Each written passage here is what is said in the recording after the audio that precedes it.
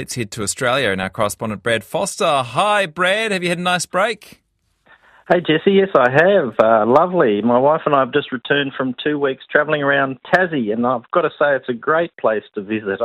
I think we saw the top 10 things to see and do in Tasmania in 2 weeks. The weather was great, only rained a couple of days, and it's so easy to get around in Tasmania, a bit like New Zealand. Yeah, a lot of Kiwis have it on the bucket list, actually, and looks like you did the whole gambit. We're a bit short on time, Brad, so let's head to politics first. And I believe the Prime Minister has called his MPs back to Canberra early. What's the story? Yeah, well, Anthony Albanese. He's requested members of his party return to Canberra tomorrow, which is 2 weeks earlier than scheduled, to discuss the cost of living crisis in Australia, which of course continues this year. Now, they'll apparently discuss energy bills, subsidies, other options for financial relief for people and families most impacted by price rises of essential services. They could be discussing cheaper medicines for some people, tax cuts, and additional subsidies for childcare. Now, also on the agenda will be the cost of groceries. And just prior to Christmas, the government announced a Senate inquiry will be held next month to examine the pricing strategies employed by major supermarket chains, Coles and Woolworths. And I heard Marama in your 1pm news report mention that something is being called for similarly in New Zealand. And I think I mentioned last year Australian supermarkets reported bumper annual profits last year at a time when many households were struggling with the rising cost of living. So submissions to the Senate inquiry will be received up until next month, and a report handed down on May 7, Jesse. And for people here in New Zealand wondering if the grass is greener, that will be in some way reassuring for them that it's a similar sort of issues with involving, in some cases, the same exact players.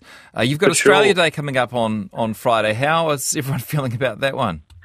Well, it's a funny thing. Not everyone will be celebrating. Australia Day on January 26. It marks the 1788 landing of the First Fleet and raising of the Union Jack by Arthur Phillip at Sydney Cove.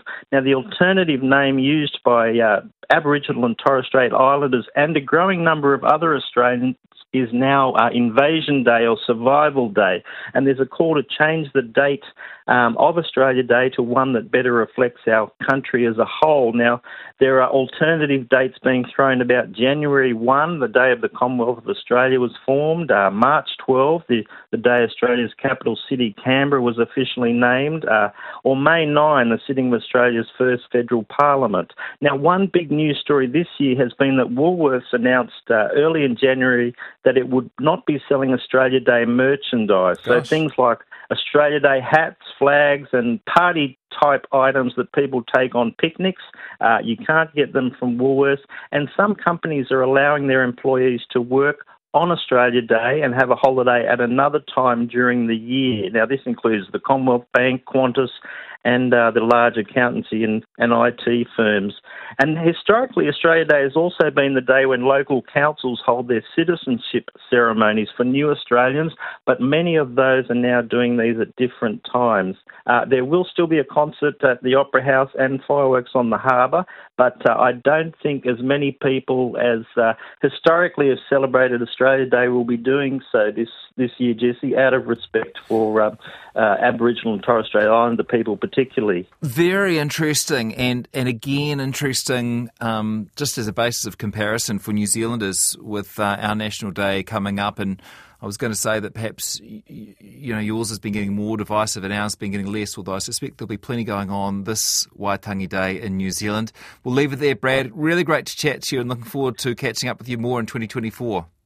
Okay, Jesse. Take care. Brad Foster, our Australian correspondent.